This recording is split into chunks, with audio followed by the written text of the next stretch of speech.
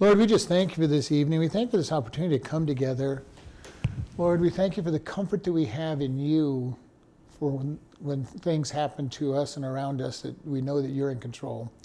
Lord, we ask you to bless us as we open this study and we look at the book of Isaiah. We ask you to guide and lead us, show us what you would have us to see through all of this. In Jesus' name, amen.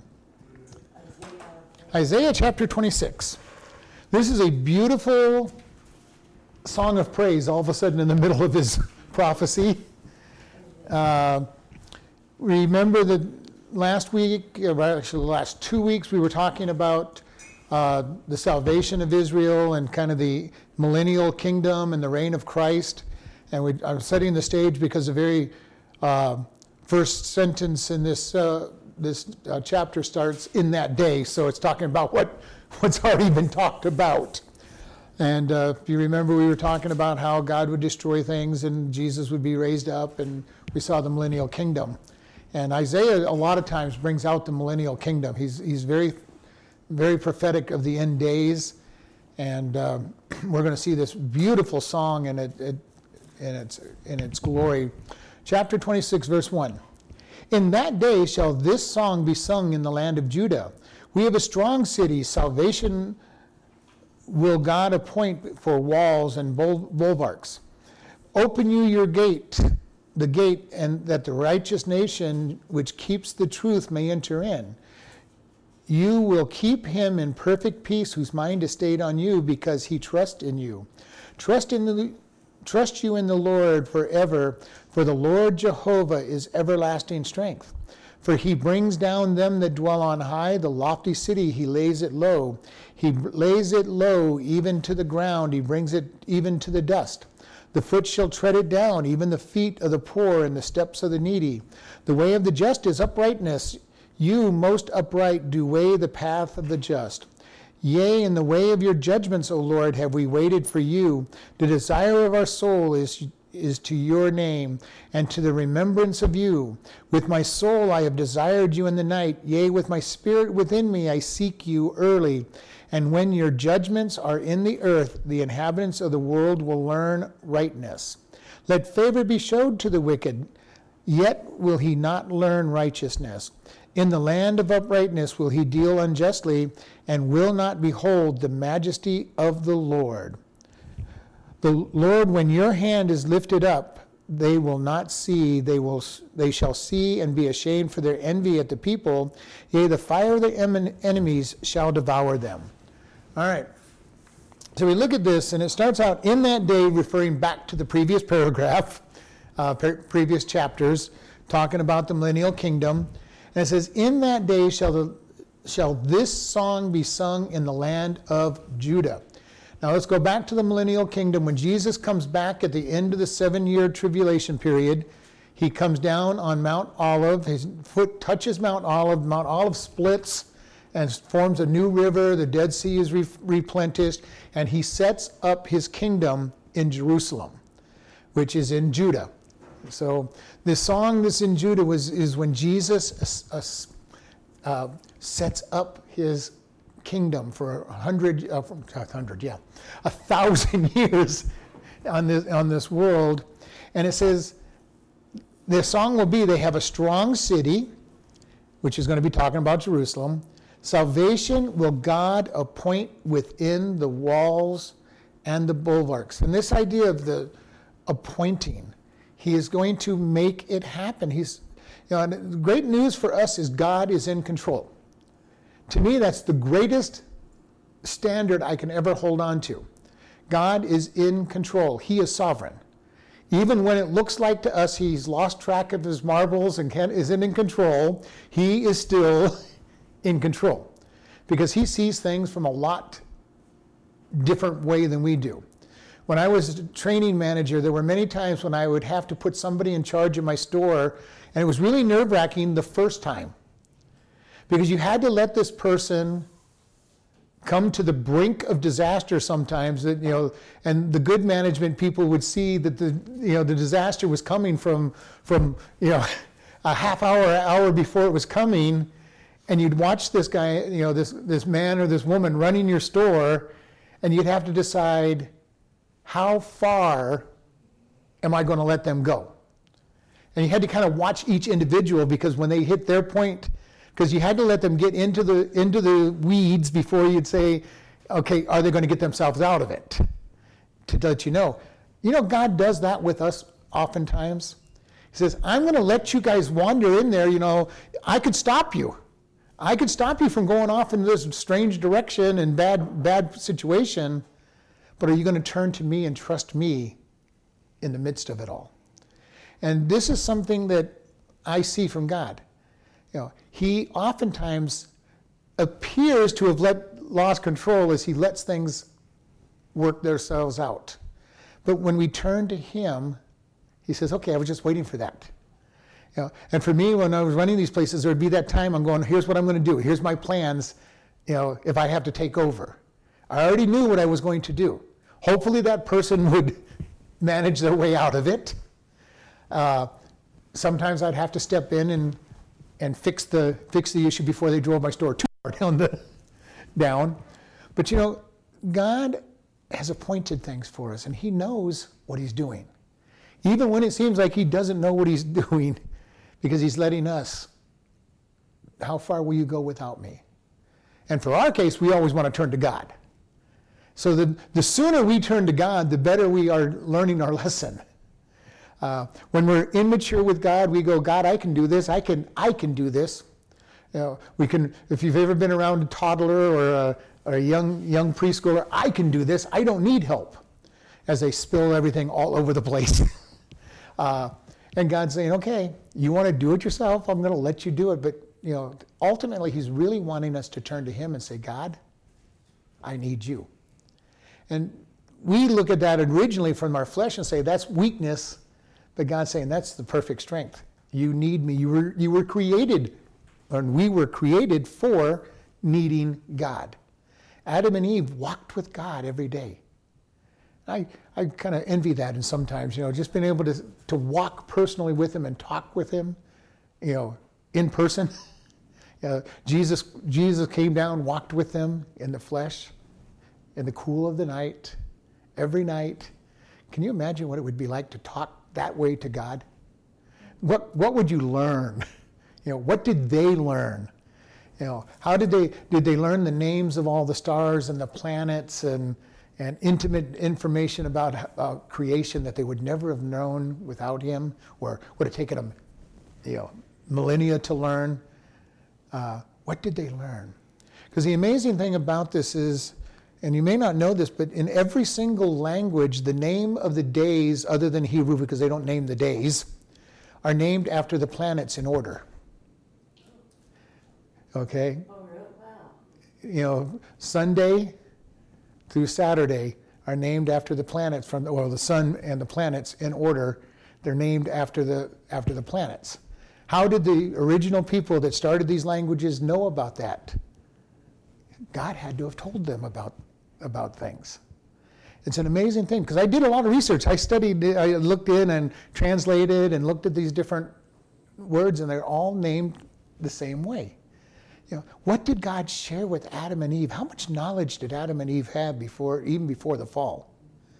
You know, and we think about this. You know, we have this tendency to think, oh, those people back then were so stupid, they didn't know anything.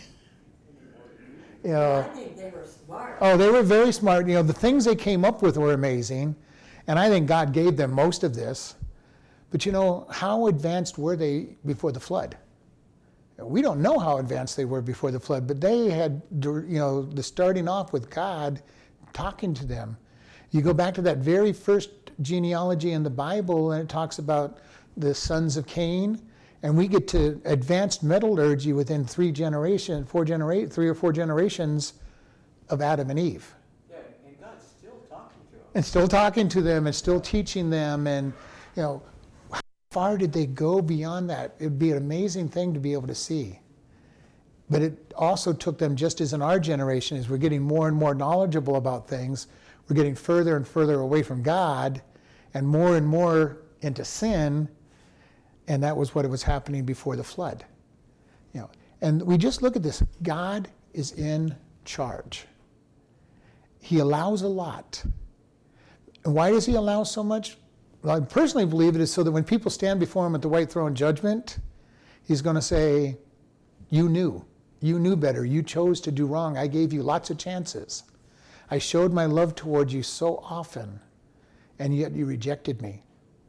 Because it says in the New Testament that no man will be without excuse before God. They'll know. They'll know. And we've talked about this, people can't, even if they say, well, I didn't know God's rules, they can't even keep their own rules. All right? We can't keep our own rules, much less knowing God's rules. Well, God, I'm never going to do such and such. And the next thing we know, we're doing exactly what we said we'd never do. Or societal rules. We can't even keep society's rules. Some of them are dumb, but even the good ones, we can't obey those rules. And God's going to say, okay, you didn't keep my rules. You didn't keep your rules. You didn't keep your government's rules. He'll go right down the list and get down to you. You didn't even keep your own rules. And when he stands before God, they will be without excuse. And here they're saying, in that day, God will appoint salvation as the walls to the city and the bulwarks, the big guarding walls that they have on these things. And he says, open you your gate, that the righteous nation which keeps the truth may enter in. I love this. Now, there hasn't been a nation that has kept the truth, but when Jesus is reigning, truth will reign. Why? Because he's in charge. It's going to be an amazing thing. We can't even picture what it's going to be like. When we get to the millennial kingdom, it says that if somebody doesn't live to be 100 years old, he's a child. We're going to be back to long life. Now, what God's going to do, I don't know. Is he going to just clean up everything, clean up the gene pool during that period of time? I don't know exactly how he's going to do it, but these people are going to have long life. And if they're die at 100, they're a child. We're going to age there. We're not going to age. We as Christians will not. We will have our glorified bodies. Yeah. The ones that are in the millennial kingdom, remember that people are going to be living in the millennial kingdom in their flesh that made it through the tribulation period.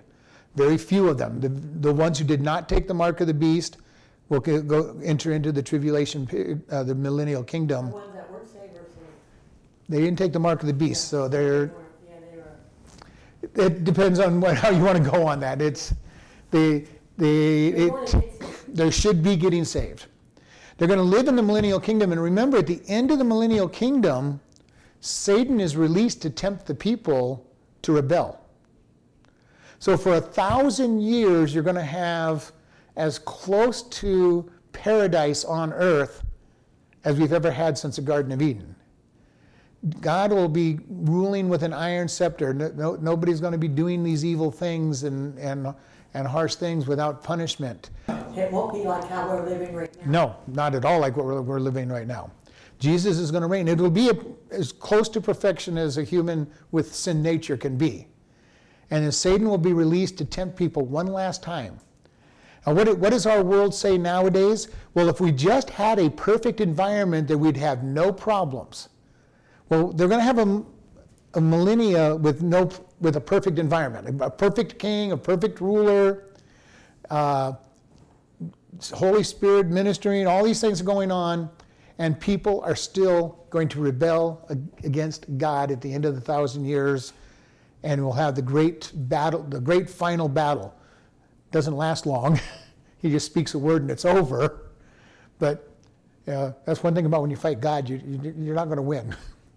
He just speaks and the battle's over.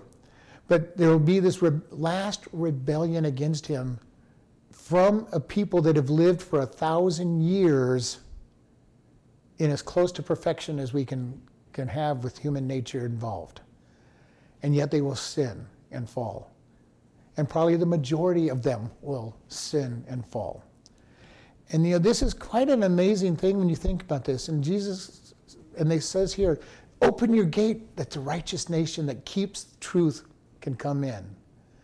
And I think those will be those who truly want to follow God. Because in the millennial kingdom, there'll be those who are, just as it is in our day, really following God. And those who are just play acting. just as it is in most churches. We have the percentage of people who really are following God. They love Him. They've decided they're going to turn their entire life over to Him. And then you've got a whole bunch of people in the church that are play acting. Just, well, it's a good thing. I feel good coming to church. It's all right. And we see this, in the New Testament, Jesus told the parable of the wheat and the tares. And He says, and it was the farmer planted wheat and tares came up, and He said, don't tear up the tares until the harvest, because the wheat and tare apparently look exactly alike as they're growing until they get to the fruiting stage where you have wheat and no wheat. And it says at that point, now we can cut it away. We know what we're taking out. And there are many people in churches that look and act like supposed Christians, whatever a Christian is supposed to look like and act like. Ideally, the Holy Spirit needs to be in us, and when you meet somebody who's a Christian many times, because the Holy Spirit meet each other, and it's like, oh, yes, I know this. If I can say anybody's a Christian, this one I'm pretty sure is a Christian. Now, and it's been said when we get to heaven, there's two things that will surprise us: who is there and who is not there. Okay, because there's going to be those people where we go, wow. That person was always at church. They knew their Bible. They seemed to be pretty good. They didn't know Jesus. Then we're going to have that person like, what? Yeah, you only came to church once a month, and how did you get in here? God's grace. They knew Jesus. That's what's amazing, like how you're just saying that we're going to remember. But I would think, are we going to remember everything, that a lot of things? That's what I say, since heaven is a perfect place. I know. It's all Well, you goodness. only remember I'm the wondering if good we're going to things. remember that. If we find out someone isn't there, we would be sad. So I wonder if we even have a recollection. There's two schools of thought on that. One is that God will wipe out their memory from us completely. I have trouble with that because there's things that we grew and learned even with people that aren't following God. The other school of thought, and I tend to agree with, is because we understand things from God's perfect perception, we will understand that they got what they wanted and deserved, and it will not affect us. Yes, there'll be some sadness because they're not where we want them to be, but we will understand from God's way of thinking why things happened. So I tend to believe that we'll get a more fuller knowledge. This person made their bad decision. Would we remember every bad thing that ever happened? Probably not. Will we understand? But by the same token, once we see it from his perspective, and I see, okay, this person harmed me in this way, but this is what God did to grow me through that perspective, I think we'll understand it differently and it won't affect us. Negative experience there. Because we'll see the positive that God worked out of our life from it. And He said that there'd be no tears, and so we wouldn't be, Well, that's what I'm thinking. Our emotions are going to won't be be the different. same. They'll be different, but again, even in our walk here, we go through something hard that brings tears and depression to us, and if we live long enough, we go back to it and we start saying, okay, God, we look at it totally different. It's not with that same depression and everything. We look back and say, okay, God, yes, I see what you did from that. Yeah, it still got a little pain. I didn't really want it, but I see what was accomplished by it, and I think from heaven we'll see it so perfectly. See the front of the tapestry. Yeah, we'll see the front of the tapestry instead of the back of the tapestry, and we'll see it in a way that says, oh, yeah, that did hurt, but look what came out of it.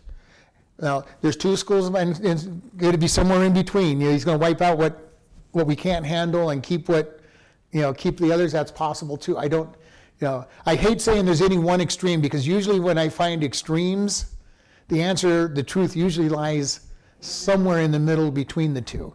So it could be a combination of Him showing us the good and then taking out the things that just aren't going to make sense to us. Because not everything that ever happens to us is for our good. And I've shared with you my gout experience where it wasn't for my good, it was for somebody watching me, in my response to the pain, that they were encouraged. So God would probably wipe out that, or because I understand that it was for their good, He could also it could be just that. He'll say, you went through this and it helped you, or it helped them, and be able to show us the why behind it. Because a lot of times once we understand the why a little bit, it takes the pain out of something.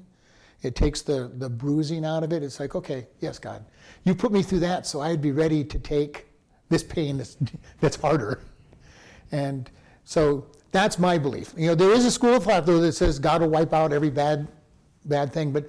But you've got to understand my thought process in the first place is there's nothing bad that happens to us.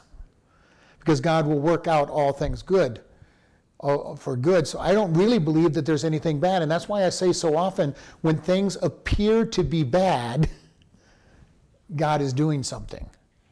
And, in our moment, it looks bad. It looks terrible. And I'm going to say, that's why I say when it appears to be bad from my limited perspective, but I've lived long enough with God to start seeing that many things that I thought were bad in the past were a trial that built me up or taught me something or led me down a stronger path.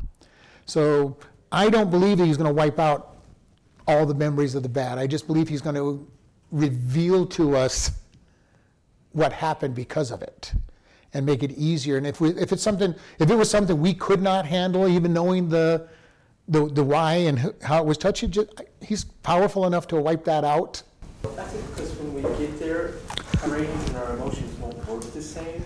So sadness won't be a part of an emotion. But we will maybe know that the person's not there. Probably. It depends how well you know them. There will be people that aren't there. And if it's somebody that for some reason our emotions couldn't handle, he'd wipe out that memory. But God, I think if he explains it. And again, if we get to where we understand from God's perspective, every opportunity that person had to choose God and they rejected him, we might be a little sad that they rejected him, but we're going to understand they're where they chose. And I think once we understand that perspective on it, it's not going to be as damaging as it would be. Because God's going to, I gave them 500 chances to accept me and they rejected every one of them. I gave them 12,000 chances and they rejected me. And that's why I say I believe that God will feel some pain when he sends people to hell. Yeah. Because that's what they want. He'll understand that's what they want, but there is his creation. His creation, and it will hurt to have to send his creation to hell, even though that's what they chose. And so I think we'll be in that same place where it won't be devastating pain to us. They're getting what they chose. And I think we'll understand it at that point. And if I'm wrong, then God will wipe out all the memories. We won't ever have But I just think there's too much interaction with people to wipe out every memory, because it would be all these big holes in what you're remembering, and that would be probably worse than understanding why. But that really is the truth. The closer we draw to him, the more we understand everything, the more that makes sense to us, or the more we don't even care, because our mind is focused on him. I was watching a movie just the other day where it was talking about how a husband and wife can have a better relationship, and it was the person had drawn a triangle on the one hand that said, when you understand this, then they go, the two people, the closer they get to God, the closer they get to each other. And that really is true. The closer we get to God, the more everything else seems to make sense, because God's in control. And the further we get away from God, the more chaotic everything always seems. And I don't even know how people stay together in a marriage without God in the midst of their marriage. It would be just total chaos, and I don't know how it could be done otherwise, other than the old ball and chains and battle axe and all the things you hear about from the world as negative to you. People stay together because they feel they have to, and they just feel it's total drudgery. But when we put God in the midst of it and we're drawing closer to God, then he's amazing how, as you said, things just change. The whole way we look at it changes. But we're on this line that talks about, in verse 3 is kind of the you will keep him in perfect peace whose mind is stayed on you because he trusts in you. You, God, will keep or guard us in perfect peace. Now in Hebrew, this perfect peace is shalom, shalom. It says it's peace twice. But the idea, when we read the word peace in the Old Testament, shalom is a very deep word. It's translated peace. But when the Hebrew or the Jewish person says shalom, they mean so much more than peace, because it is the whole idea of tranquility, contentment, soundness, complete soundness of mind that when they use this word for peace. And it says God will keep us in peace, peace. Doubling up on it. It says the one time which is really good is just not enough for this sentence. I'm really going to double it up on you. And we think about this, is what we were just saying. The closer we draw to God, the more we are at peace. The more our mind is made sound. The more that we are just in a tranquil place, because God is in control. And the more we trust him, the more we focus on him, the easier life gets. And the world looks at us and says, you guys are just a bunch of nuts. You're walking around blind. No, I'm walking in the one who is my perfect protection. He's my fortress. He's my protector. He is my peace. He is in control. And this is the one thing, and I've said this so many times, when we are focused on him, when we're hidden in him, we can go through the harshest storms in our life and not even realize that we're in the middle of a storm. And that's when it's really fun. You kind of get out to the other end of the storm, and you look back and you go, wow, an awful lot has happened. I wonder, why didn't I feel it? Why didn't I notice it? God, I didn't notice any of this. And God just said, you were sleeping really soundly inside the stone building. You didn't notice the storm because you were at rest. And for us as Christians, our ultimate goal is faith rest in God, where all we're doing is saying, God, you're in control. I'm just going to rest. You are the one that is in control of everything, and I don't have to worry about it. And it takes a lot of stress off us when we don't have to worry. In Peter, we're told to cast all our cares on him, for he cares for us. Anything we want to worry about, anything that we want to be concerned about, we just need to give it to God. Because none of our worry is going to do any good anyway. We're not going to be in control of anything. We're not going to change anything by worrying about things. We're not going to change anything. And anything that we could change, our worrying didn't make any changes anyway. We had to react when we got there. And so this is, God says, I will keep you, I will guard you in perfect peace, whose mind is stayed on him. And this idea of our mind is all of our emotional being, our whole purpose, our imaginations. And he says, if our thoughts, our purposes, our imaginations are stayed, fixed in him, he's going to keep us in peace. And what does Satan try to do all the time? He tries to get our minds not stayed on him. And in our flesh, we oftentimes walk by sight.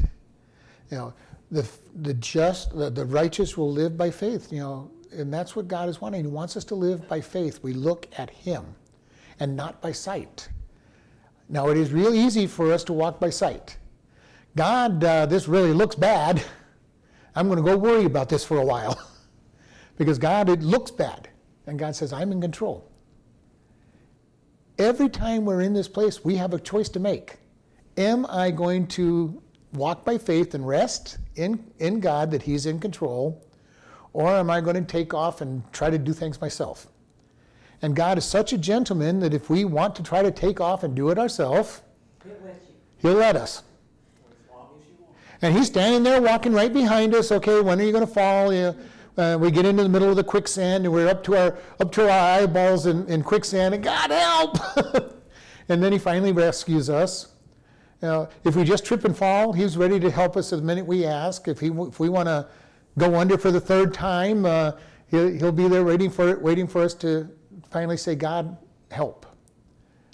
But he is never going to make us do things his way.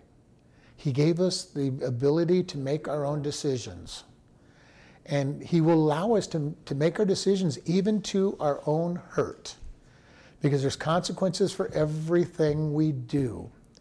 And he'll let us live in those consequences. That's what he wants us. If we want to really mess up our life, he'll let us do it. Now, he is powerful enough and strong enough to then turn around and recover it and remake it. And he doesn't just patch up the wood and everything. He totally remakes it. Okay? Us in our human places, we'd let our kid build the fort, it'd fall down. We'd have to put splints and everything on it. God just says, okay, I'm just going to give you a new piece of wood. I can make the new piece of wood for you. But there's still consequences that happen when we disobey God. And we face those. Sometimes those consequences are not too bad. Sometimes they're drastic. We read about David last night in going to the priest Ahimelech, telling him a lie. The consequence to that lie, we're going to find out in 2 chapters, a couple weeks from now, is that Ahimelech and the other priests are killed because of David's lie. That's quite a consequence. And think about that. That's a consequence for a lie.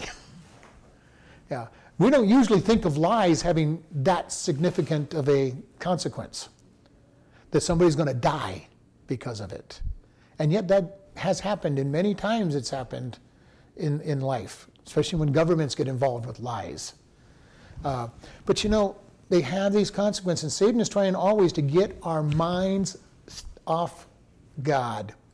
And God says, if you just put your mind on me, I will keep you in perfect peace. And then the last part of that verse says, because he trusts in you. All right? He keeps us, and we are stayed on him because we trust. And the word for trust, when we bring this up so often, literally is complete confidence.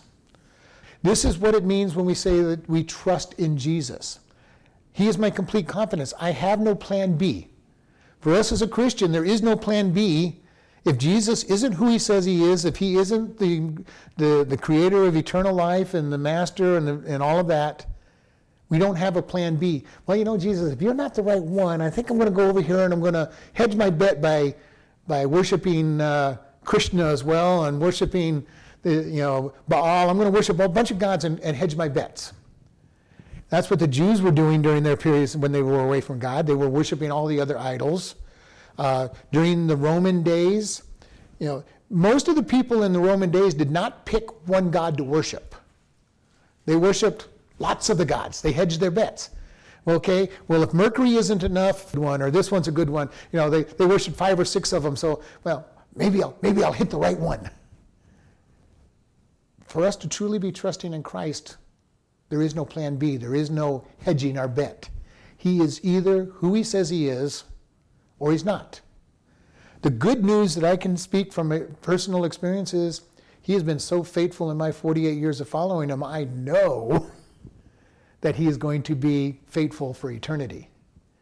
And even if he isn't, I've had nothing but blessings in this life.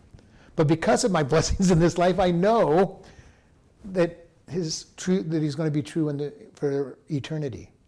And it's a wonderful place to be when you know that you know. And you go, God, your faithfulness. I just love his faithfulness.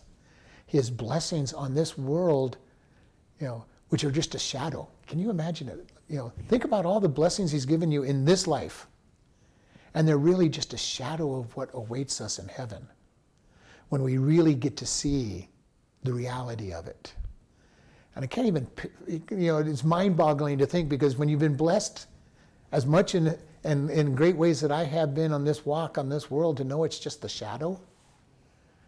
This isn't even the real stuff. And the feeling you get really close to God on this earth is only the shadow for what it really will be. The times when I have been in worship and for just a few seconds have found myself literally feeling in the presence of God and knowing that is just a shadow. I'd be happy if that's all it was. If that could be all the time, it would be wonderful. And it's the shadow of what it will be like when we're truly in his presence. But that is the wonder of God. That he has an individual plan for every single individual in this world, not just Christians, But every single individual in this world that has ever lived or will live, he has an individualized plan for them. Now, they don't always want to live his plan, but he also knows that's what they're going to do and has made his plan adaptable to their choices. You know, we think about this. God is just so far above anything that we can even fathom. And yet, there he is with a perfect plan for us and saying, I want you to walk in this perfect plan, but if you don't walk in this perfect plan, I'll give you the next best plan. If you don't want to walk in that one, I'll give you the next best one. You know, but we choose not to live in the perfect plan by our decisions. And then God gives us the next best possible plan based upon what we've done. One of the hardest things I do when I deal with people and try to counsel them is they've totally messed up their life by not doing things God's way, and then we have to try to bring God into the plan. And that sometimes is very difficult. And when somebody's messed up their life, they've had children with 4 different people. And it's like, okay, how do we now make this God's way? That's a tough area to go into, because what do? God said you were supposed to be one person for life, and you have played around and had all these others that you may or may not even have married. And how do you make that right? And it's a tough place to be. You try to put God back in as best you can, and it takes him to manage it many times. How many people have messed up their finances terribly, and then God says, okay, I want you to do things my way. And that's a little easier. You just have to put your finances in his plan. But if you owe $100,000 to people because you disobeyed him and took out all these debts and loans, and they need to be paid, and God's saying, well, I still want you to give me my part, you're in a tight place. We make these decisions, and then trying to bring God into it afterwards has consequences, and we've talked about this so often, and this is what I keep bringing up. Every act we have has a consequence. Some are very long-term. Some are not drastically long. Somebody goes out on a drinking binge, they're going to pay for it for at least 24 hours. If not more. Well, I'm just saying one binge. They just totally fall off. They'll if they don't do something stupid while they're in the middle of it. But let's say they just go off and they get totally wasted, and then don't do something stupid. They don't drive home. They don't go sleep with somebody. Whatever. They got at least 24 hours worth of consequence. Okay, short term. Now, if they do something stupid, it could be much more. They could get addicted. They could end up killing somebody. There's any number of things that can happen. The consequences sometimes are very short, sometimes very long. But yet God is in control.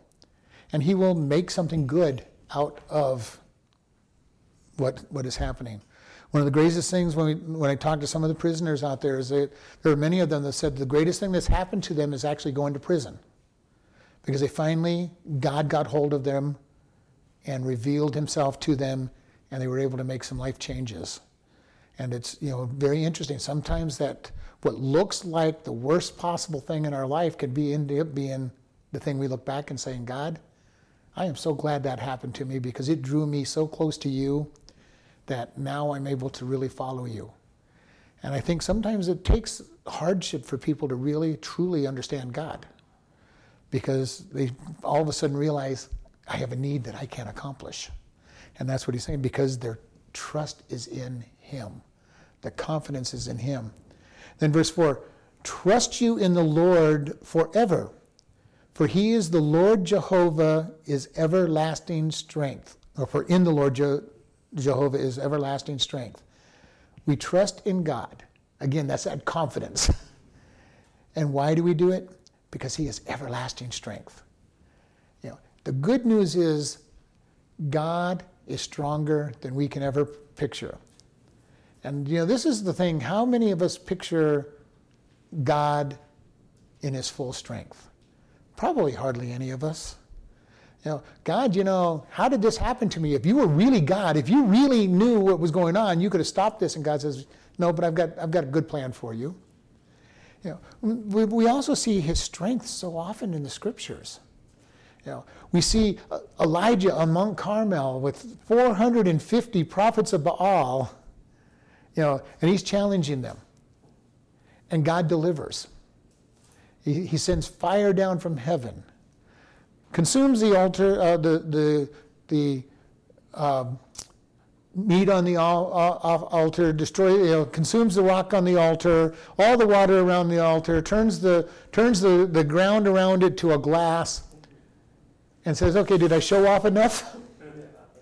And controlled it so much that Elijah standing next to it didn't get burned.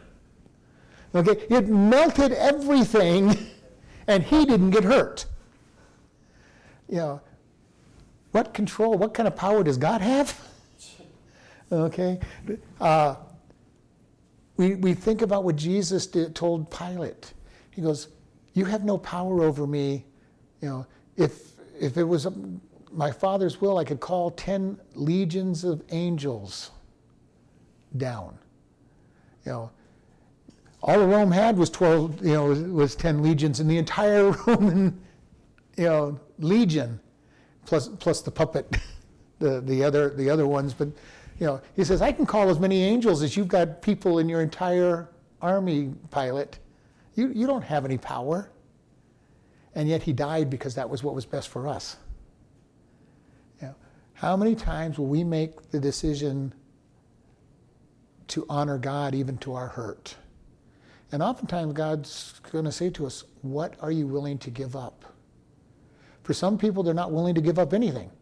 And they never do give up. Others end up having to give up everything.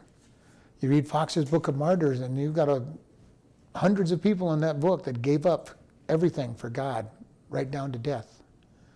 You read almost anything put out by Voice of the Martyrs, and they give us these stories of people who have given their life for God, who decided that God was worthy to die for, to suffer for.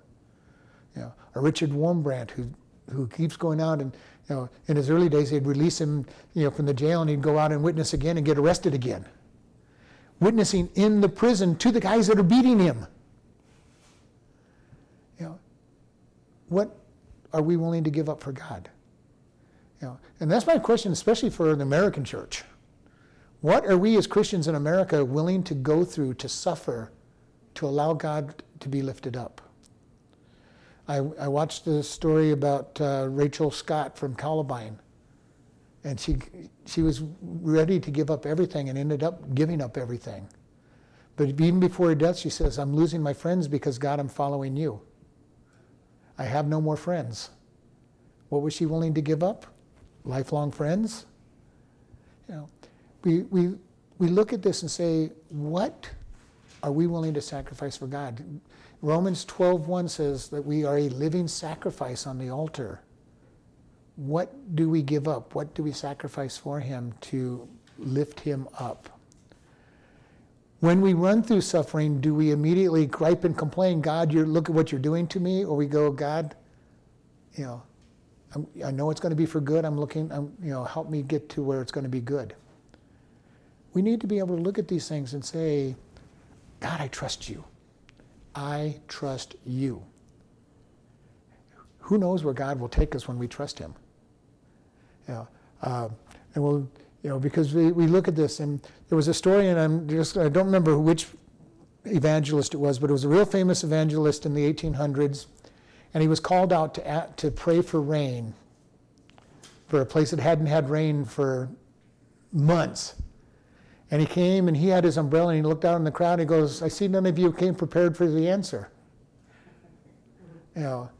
He was absolutely sure God was going to give him rain, and he brought the umbrella.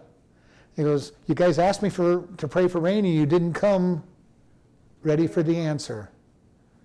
We need to be so faithful to God that we go, God, I'm ready for the answer. Even if it's not what we want it to be. God, I'm ready for the answer. I'm willing to go through whatever you want me to do. In my office, I've got a sign that says, what is the value of one soul? What are we willing to go through if one soul was to get saved? One soul come to Christ. You know, Paul said, God, if it was able, I would give my life if all of Israel would be yours. I don't think I'm at that point yet. Okay, I don't know if I'm at that point for my family yet. You know, my extended family. You know, Moses said the same prayer. When God said, I want to destroy all of them, he says, God, take me instead. Now, God didn't take him up on the offer, but his heart was, God, they need more chances, so take me. I'm ready to go, take me. What are we willing to give up for God if one soul was to come to Christ? You know, and this is something we need to struggle with and think about.